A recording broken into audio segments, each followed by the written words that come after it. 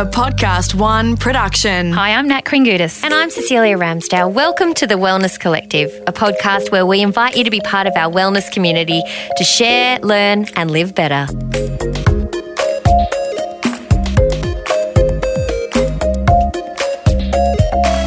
Time for another episode of The Wellness Collective, and this one, the special guest is Dr. Nat Kringudis. Oh, go on. Does anyone call you that? Never. Really? I'm going to start. No, because you've got to technically say Dr. Nat Chinese Kringudis, medicine. Doctor of Chinese Medicine. Oh, because it's a different sort of doctor. As my husband says, I am the pretend doctor. Oh. Even though I went to uni for 10 and a half years, I am still pretending over here. Thanks for your support, Daddy K. No, but it is quite interesting because there's, doctor, the title doctor can be lots of different things. But anyway. You know what? We have an episode where we talk to Peter Madison from Grand Designs Australia. Mm-hmm. I think he got an honorary doctorate. Yeah, see? But I'm going to go back. I'm going to go back and do some postgrad study and I'm going to Okay. So then we will definitely call you doctor. Yeah, then you might be able to call me doctor. Okay, I'm going to call you unofficial doctor of the podcast because today you are the expert. It's you and me, baby, and we are talking hormones because that is your actual thing. That's my jam. Uh-huh. That wasn't my choice, but it's my jam. Isn't it funny how these things can choose you? I know, right? Really? I was actually very profound in saying I never want to treat women's health. Really?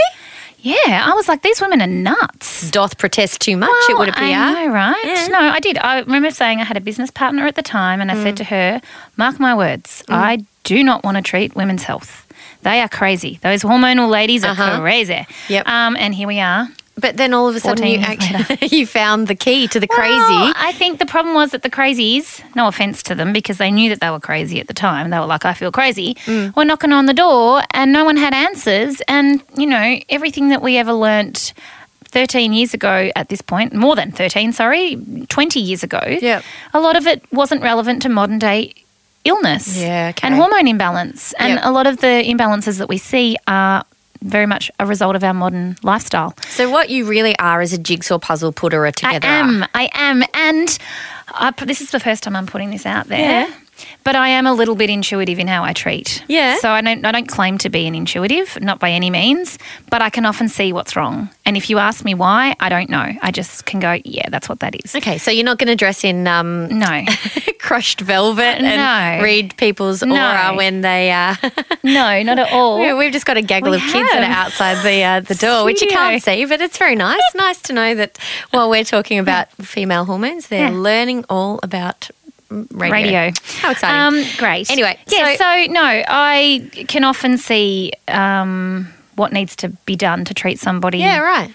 I don't know. And my staff will sometimes say, well, can you tell me how? And I'll be like, I don't really know.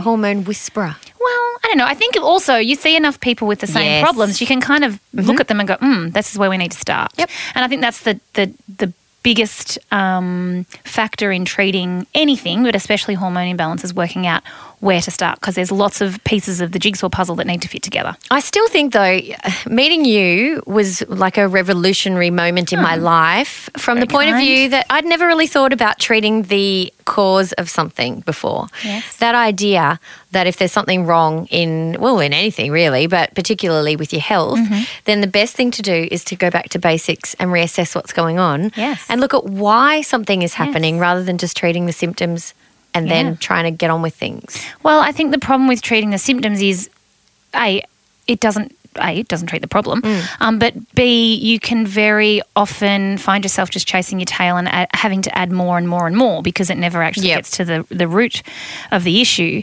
Don't get me wrong, treating symptoms initially if someone's in debilitating pain or feeling like they want to just, crawl under a blanket and stay there, that's important to treat that as well. But how can we also look at what else is going on? I'm actually going through that at the moment. I have pain in like my left sciatica and I've had it for ages and I reckon a big part of it is from carrying babies/giant babies around on my hip, on the opposite hip. And I've been to the physio and I've been to the myotherapist and I've over the years, but it's flared up quite a bit lately. I love that we can talk about our ailments. It's hilarious. Yeah. So I just ignored it and was like, it'll go away. Of course it didn't. And the other day I was on all fours on the ground playing like with the kids. Yeah. I'm not doing anything weird. No, I thought you were about to say I was on all fours because I was in so much pain. That's why I made that look on my face. I was like, what? She did. She had like big eyes then. What's going on? Big eyes. Well, that's standard. But anyway, yes. So I went to stand up and bing, it was like this sharp pain in my back. And I went, okay. And my husband said, you actually have to do something. Yes. Stop pretending it isn't happening. So I went to the physio and I walk in and I said, okay, this is what's happening. I need you to treat me so I can get back up and moving. And he said, well, you need to do Pilates, you need to do spiky ball. And this is a really common problem for middle-aged women. Sorry? That's what he said to me. I said, you're like, and I'm not coming back. It was so funny. How old was he? I was probably about 28. I said, you should have just said, how that's long have not you been doing me. this for? That's not me. 3 minutes? Yeah. I'm like, no, I'm not middle-aged. I'm not quite sure who you'd be referring to. Technically, I'm possibly on the cusp. But anyway, it was very funny. You just don't say that. No, you don't say that. No, mate. So you need to give him a course in bedside manners, I reckon. So even if you were 60, you still don't say, oh, that's what happens when you're an old fart. Like, no. Classic. So I walked around with that label in my mind for a few days. So I am massive on languaging when it comes to patients. Yeah. Like it's one of the things that I train all my staff as much as I can. Is that a word? Did you make that word up or is that languaging? Yeah. It sounds good to me. It's good.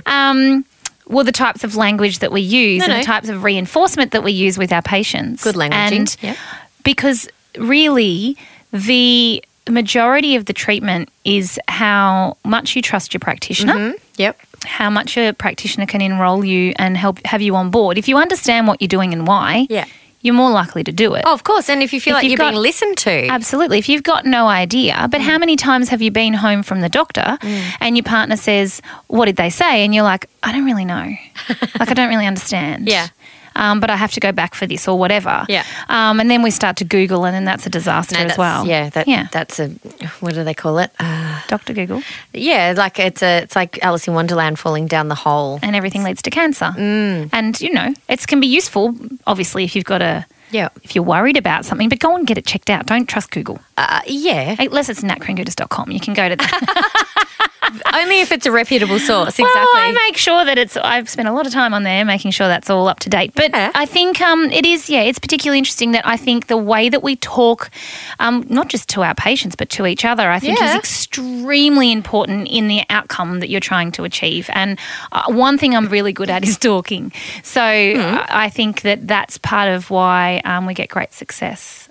Is part of it is enrolling the patient and talking to them in a nice way. Well, funny you should say that because my follow-up from going and being told I was middle-aged was that I went back to see a myotherapist who, hi Brian, I have been seeing for years, but I haven't seen him for years, but back before I had kids, I lived kind of on the other side of town. Brian doesn't call you middle-aged, does he? He doesn't call me middle-aged, no. But he's very funny and he tells me jokes while he's inflicting pain. But it's so good because we have this hilarious conversation. I didn't walk away feeling like I was over the hill. No. Well, and I felt good about myself and he actually made my back feel a lot better. And then I had another experience where my kids were sick and I rang the doctor just to ask whether I should take them down because it was a breathing thing.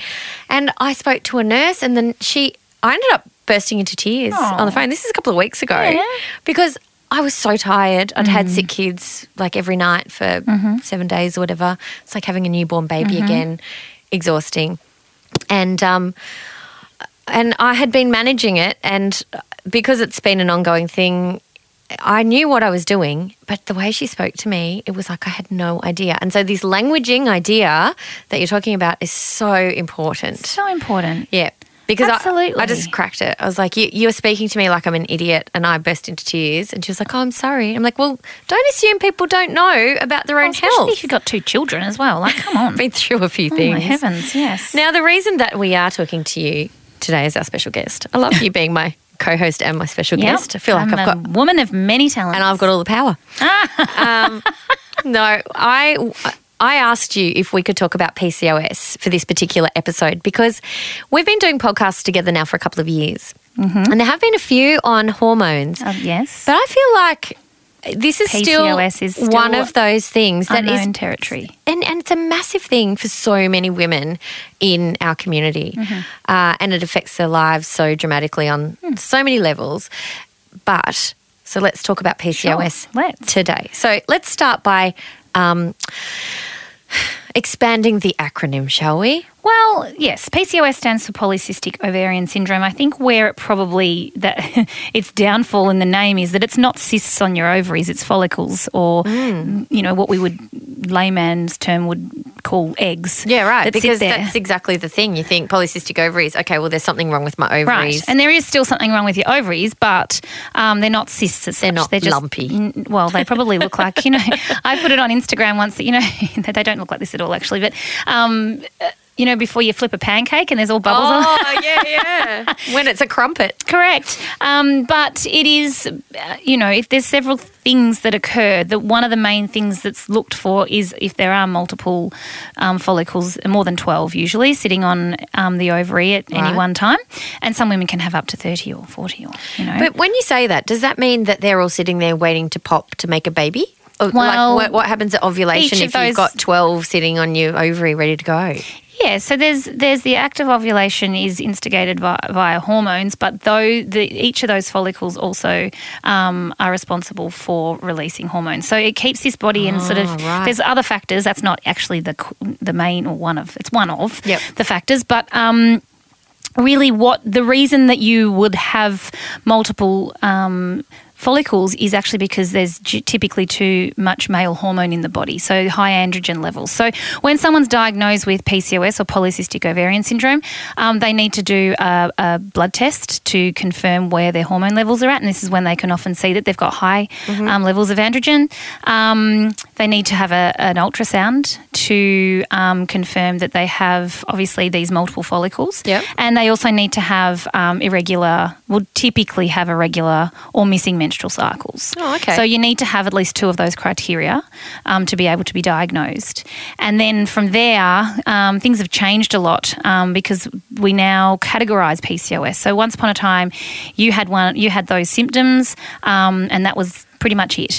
We've now found that there are different scenarios. Some women can have PCOS, but they ovulate and they get a period regularly, but they have, still have the other factors that are involved, multiple follicles and high levels of androgens, or variations of that. So there's different phenotypes now, which is great because you can actually then be treated for exactly how you're presenting. And this is new research that's actually coming out of Australia.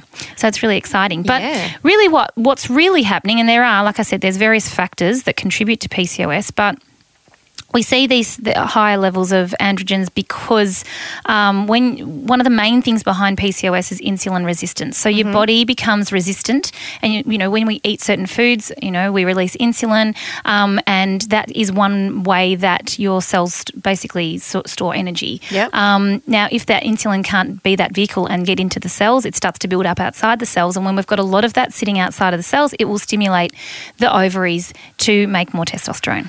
This is why we start to see these other signs and symptoms. So there's a few different. It's not just that's what I was trying to say before. It's not just the follicles sitting on the ovaries. It's actually there's a reason behind that. Right. And this is what we're coming back to, that root cause again. Well, but why? And then but why is the body insulin resistant? But why is and coming back? Is it chicken and egg? Like which one causes which? I'm going to say to you, I reckon you can probably guess why many women have PCOS and where the core of that is at. Gut. So gut health for a lot of women. Now, again, there's one step before that, and that's our genetics. So our genes dictate. Hang on, before you move on. Yeah. With your gut health, does that mean that it's your gut that's having trouble processing the insulin? No, it means that you probably got some type of inflammation, or we consider it's not really autoimmune, but it mimics autoimmune. Some people might think that it is, or call it that. Some specialists might say that. It's a very new area. Oh, yeah. Although PCOS has been said to be around for all of time, and I'll tell you why soon. No, if there's inflammation in the body, then this is what can trigger these other knock-on effects to happen. So coming back to the gut being the core of that. Yep. This is why diet becomes a really big factor for women with PCOS. And most medical professionals will say, you have PCOS, you've really got to watch your diet. Definitely the core of that is the gut. But like I said, your genes dictate what you're dealt. So, if you're predisposed to PCOS, think of yourself like a petri dish. Yeah. The environment that you put that petri dish in will determine what grows or what doesn't.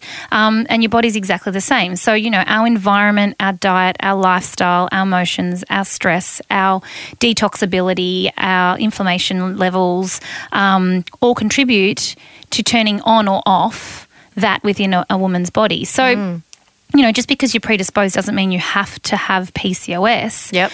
But if you do the wrong thing, then more than likely that's going to be turned on. It's going to feed it. Okay, we're going to take a quick break. When we come back, I want to talk to you about actually going back to the basics of, how do you even know you've got it? Sure.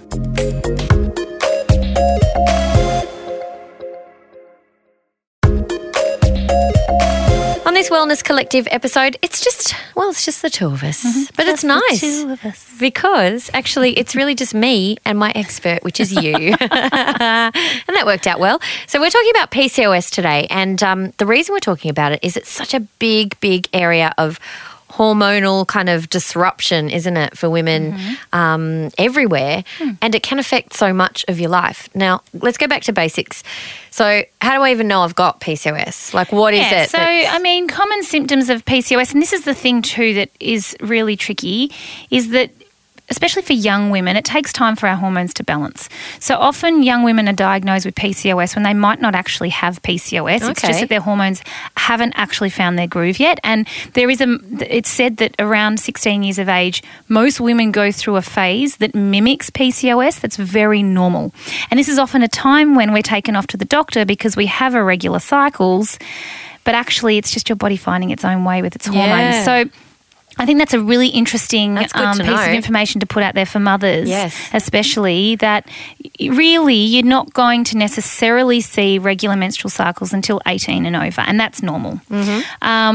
So these symptoms can be things that often mimic, like I said, if you've got higher levels of testosterone, let's say, in the body, you're going to see things like facial hair or hair loss on the top of the head, acne, weight gain, irritability, anxiety, missing periods. You can see hair on the chest or breasts as well. Okay. They're fairly standout symptoms. Well, that's a good one because, the rest of them you can sort of go, that could be this, that or the other. Yes. But the hair, that's not so common. And that's definitely an indication that you at least have more testosterone than maybe what you should. Yep. And you might not have PCOS, but you might have more hair. The tricky part with hair is some people are just naturally more hairy. I was going to say, I've got like fluff on my chin. Yeah, like some people just under are, my ears. and it's working out whether or not that's how you are, or whether, so it's generally that, darker, very obvious hair growth. And you might have seen people before that have that and you're like, there's a lot of hair. Well, that's why. So you should just go and tap them on the shoulder and say, ever thought maybe you've got PCOS? Well, I do often say to my husband when we're walking through the supermarket, I need to treat her ovaries. And I don't mean that in a bad way, but the symptoms are fairly obvious. Yeah, absolutely. Do you walk along with your business cards just ready to? I never, you know me, I never have a business card on me ever. Yeah, let alone when you're going through Woolies. No, totally. Yeah. Hilarious. Okay, so that's really good having that list of symptoms. Yeah, they're the main symptoms. There can be others, and there's often a lot of inflammation and pain for women that have PCOS, especially through the lower abdomen. Yep. They might have, that real, pain, bloating, those sorts of things as well. Is it related to things like infertility and endometriosis particularly, or is it like a separate kind of set of hormonal issues? PCOS and endometriosis are often women have both, but they're not necessarily related. No. Endometriosis is when you get, tissue growing in places it's not supposed to that mimics your that's within the uterus. So, it wants to bleed everywhere. It wants to bleed when you bleed, and that can be extremely painful, cause a lot of scarring, and have lots of other ramifications. But sometimes you do see women that have both. Yep. But the treatment doesn't really, it kind of it doesn't really change in terms of what you need to do to balance your hormones and get them back on track. So, it's just a matter of working out. There's sort of 5 or 6 factors that are really important in treating hormone imbalance, and where I think the key lies is working out, like I said before, where to start. What's the most logical way? How can we get someone to have quick results so that they stay on track? Because it's unfortunately, if you are predisposed to this, it's a lifestyle change. And that's where absolutely. It can be a challenge is, do I have to do this for the rest of my life? If you are genetically predisposed, these women know that if they clean their diet up, they tick all of the boxes, they feel better. The minute they stop doing that, they don't. But, it can be hard. That's right. It's about balance. So, but in terms of fertility, we know that PCOS can impact a woman's fertility. It doesn't have to. But the challenge is that often these women are either not ovulating or they ovulate sporadically. Yep. And if you're only ovulating twice a year, it can be pretty impossible to work out when that might be, especially if you're trying to have a baby. It's not the PCOS so much that necessarily impacts your fertility. It's more about timing and working out when that is. That said, though, if there's a lot of inflammation and your hormones are imbalanced, yes, we need to balance those for you to be more fertile. So it's not that a woman with PCOS can't fall pregnant. It's that there are some challenges that need to be addressed to allow them to fall pregnant if they haven't been looked at before. I think the thing that's so hard about hormones, and different for you because like you say, you can identify straight up when you see someone that, potentially this is out of balance or what have you.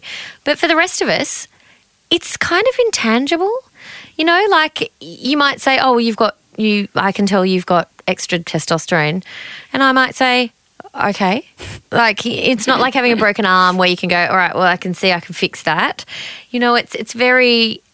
it's all about feel and trust to some degree. I think if you can see the evidence of the problem, then you can at least start to make some changes and see what your body does in terms of how it responds to know that you're on the right track. Yeah, of course. And so I think that's, definitely how I keep my patients focused and on track is saying, all right, well, we're going to start with liver detoxification. I think that's really important.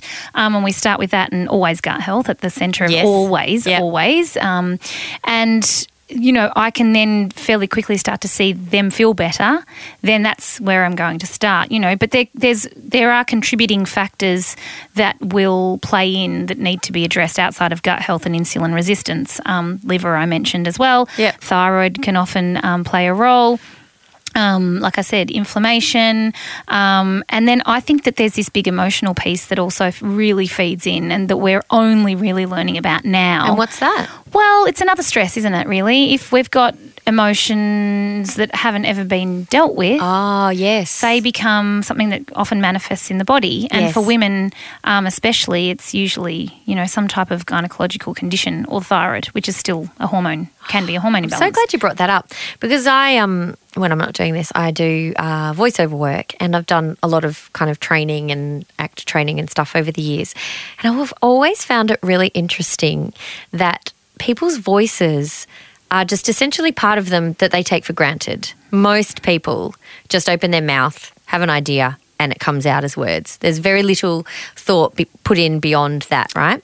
Totally. But so much of your voice is attached to your sense of self and who you are. And any kind of traumatic experience you've been through or any emotional kind of stuff you're hanging on to can manifest in the way you speak as well, which I think is so interesting that our body just kind of goes into protection mode.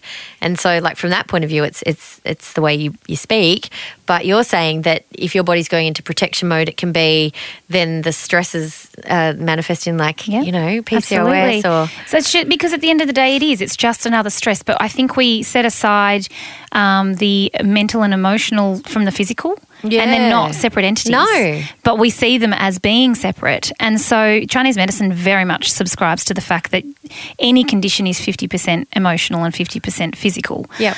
So looking at that piece as well, often, and it's confronting because perhaps they have been abused or there's something is very obvious and maybe something that's not. That's the hard part. If it's something that's not obvious, well, how do you work that out? And I do talk a lot to my patients about their subconscious state of being being, because we don't know what we don't know, and 97% of our thoughts aren't unconscious. And how do people react to that though?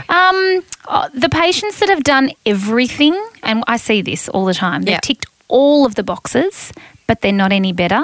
This is where it lies. Yep. So, some are totally open and others look at me like I'm crazy. Do you give them the ooga booga warning? Sometimes I say this might come across as completely woo-woo, Yeah. But I mean, I think if you explain that around the facts of, like I just said, things are physical and emotional, Yeah. then that makes sense. That's not really interlinks. woo-woo. It's just that we're not taught how to deal with this. So how can we start to have that conversation? What do we need to do to better manage our emotions? And it can be really random things that you don't even know that you're thinking on a daily basis. And I really love the work of looking at the subconscious. It's not something that's mainstream, but it's becoming more and more so.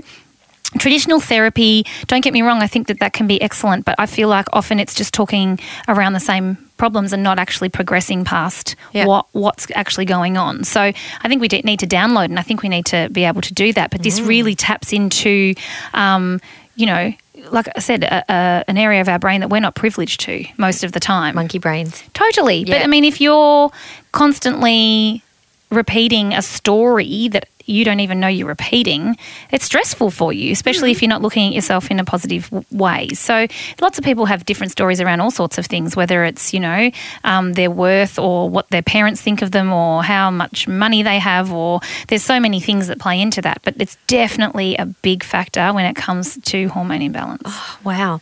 So obviously with you saying that, then you can't treat PCOS as a one size fits all. No, but there are certainly some physical things that if you have PCOS can make a massive difference that aren't harmful, that you can start to introduce. The medical treatment for PCOS is pretty average. Yep. Sometimes patients will be prescribed a drug called metformin, which is, basically helps with insulin resistance or regulating insulin better within the body. Like all medications, the problem with that is that if you're not looking after your gut whilst you're taking it actually just contributes to the problem. Yep.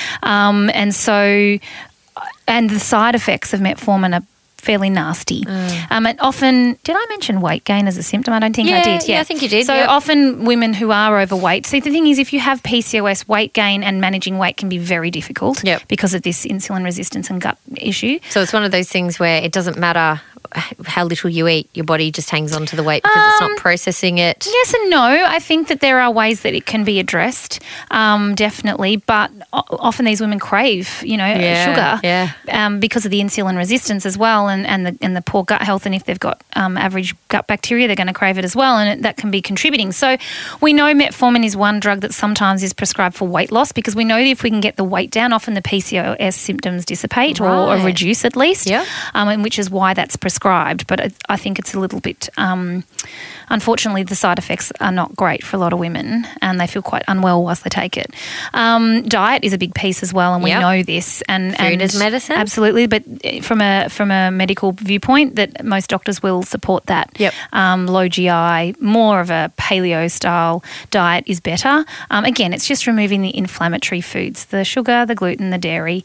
Before you move on, are gluten and dairy inflammatory for everybody or only if you have a sensitivity? No, they are inflammatory foods for everybody. It just depends on how sensitive your body is as to the impact that it has, but it always has an inflammatory response. That's just the nature of those foods.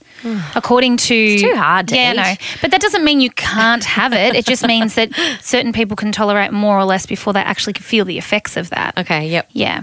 I don't know many people that eat, if they were to eat a lot of bread, wouldn't feel bloated. I think most people would. I think most people recognise it makes them feel rather average. Well, it fills them up, but that's the side effect.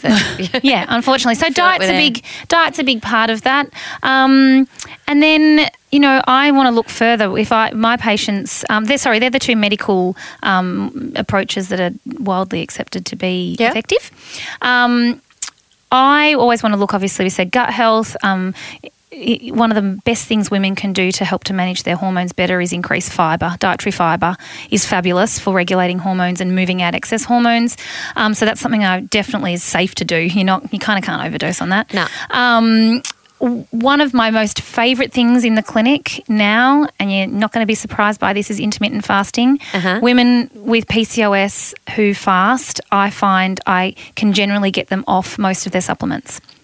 And that's because your cells are more sensitive to insulin after a period of fasting. So whilst they can't necessarily regulate the insulin very well when they're constantly feeding their body, when they have this period of rest, the cells then are more sensitive to that, and that helps to take away a big piece of the issue. So I recommend for my patients to intermittent fast, and I have not yet had someone that hasn't responded well to that. Fantastic. So that's been an excellent discovery. I hope they're doing that one overnight where you don't have to do the 2 days without. No, I always encourage overnight fasting, so 16 hours overnight, 8 hours in the day of eating, which is not ridiculous. It's actually not that difficult. Not at all. No. I think the biggest thing is that we keep eating after dinner, and I think that's where for a lot of people that's their downfall. So fasting is just quite honestly one of the... And not just jumping out of bed and making a bit of toast in the morning. Absolutely. You know, because that's really habit. Absolutely. Most of the time you don't want that bit of toast. You just get up and make a cup of tea and a bit of toast to get your day on the way. So I find that is extremely effective and a real game changer, and I've been pretty much anyone that comes in, I try and get them onto that. Yep. Otherwise, they do need to take a range of supplements, which is not my favourite thing to do. I'd rather treat things through lifestyle if I can. Well, I think it's most effective, and what we've also got to remember is for all the time that we're not eating, our gut is responsible for a lot of other functions, our immunity, making other hormones, dopamine, serotonin, they're all made in the gut. They're not made in the brain. And if we can't make these chemical messengers or hormones, then we feel pretty average as well. So there's a lot of benefits to it outside of PCOS. But yeah, that definitely for someone that has it, it's a very good step in the right direction, and it's very safe. There's no harm in it. No. You're still eating for 8 hours of the day. Well, and also I love your idea of adding more fibre. Just go and buy some All Brand and there you go. Get started on that. Munch on that throughout the day. Absolutely. So you really are looking at regulating your insulin, reducing inflammation, improving gut health, regulating the liver. They're really safe things for anyone to do. It's not going to put anyone at risk of anything. And that's where I'd get people to start. And then once they've done that, then look at what we're left with. Is there another factor? Do we need to look at the stress piece? Is it your adrenals? Is it your thyroid?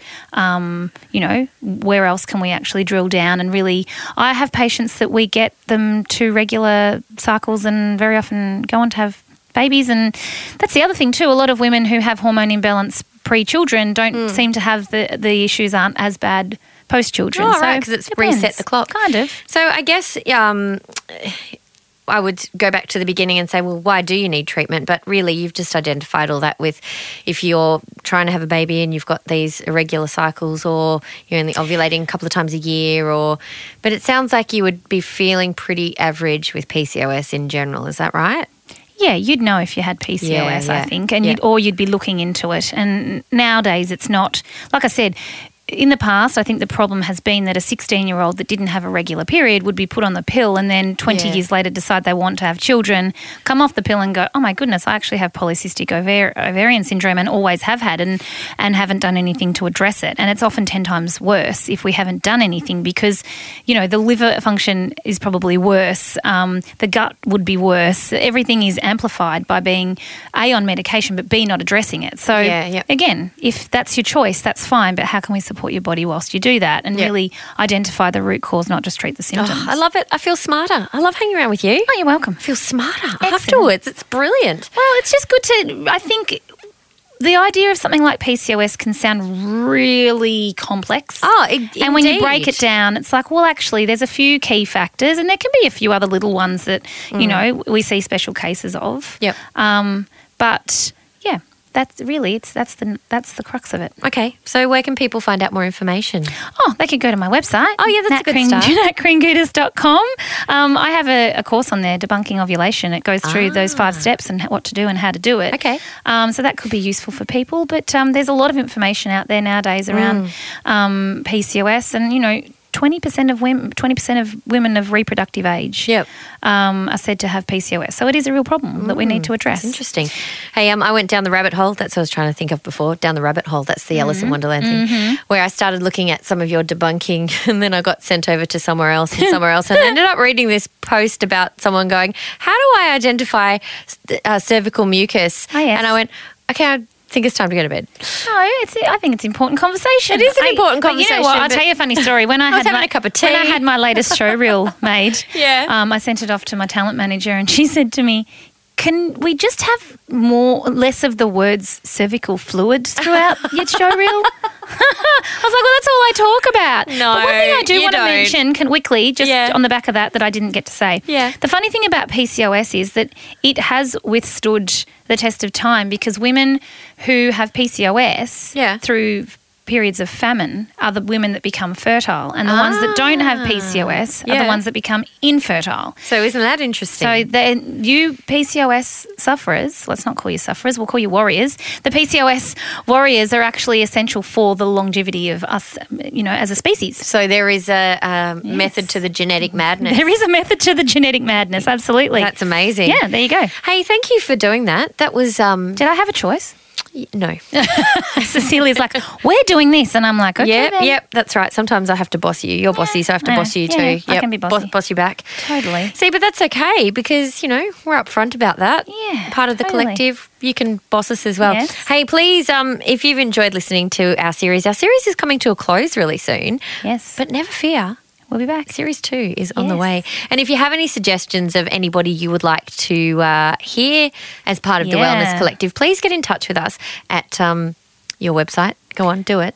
You don't even need to say that anymore. Oh, do you? natcringutis.com. It's just natcringutis.com, but you can put the W's in front of it. Oh, it's old school. I know. So 90s. Yeah, sorry. That's all right. Hey, thanks for joining us. As I said, go and have a look at some other episodes of the Wellness Collective if you haven't already done so. And tell your friends, tell your mum, tell your sister and your husband. Maybe not the husband. Well, he might like the one what about... What are you doing to me? We did have that great one about the building biologist and the mould. I think that one was popular with the boys. It was very popular. I like that one. Yes. Until next time, we hope you're feeling happier, healthier and better.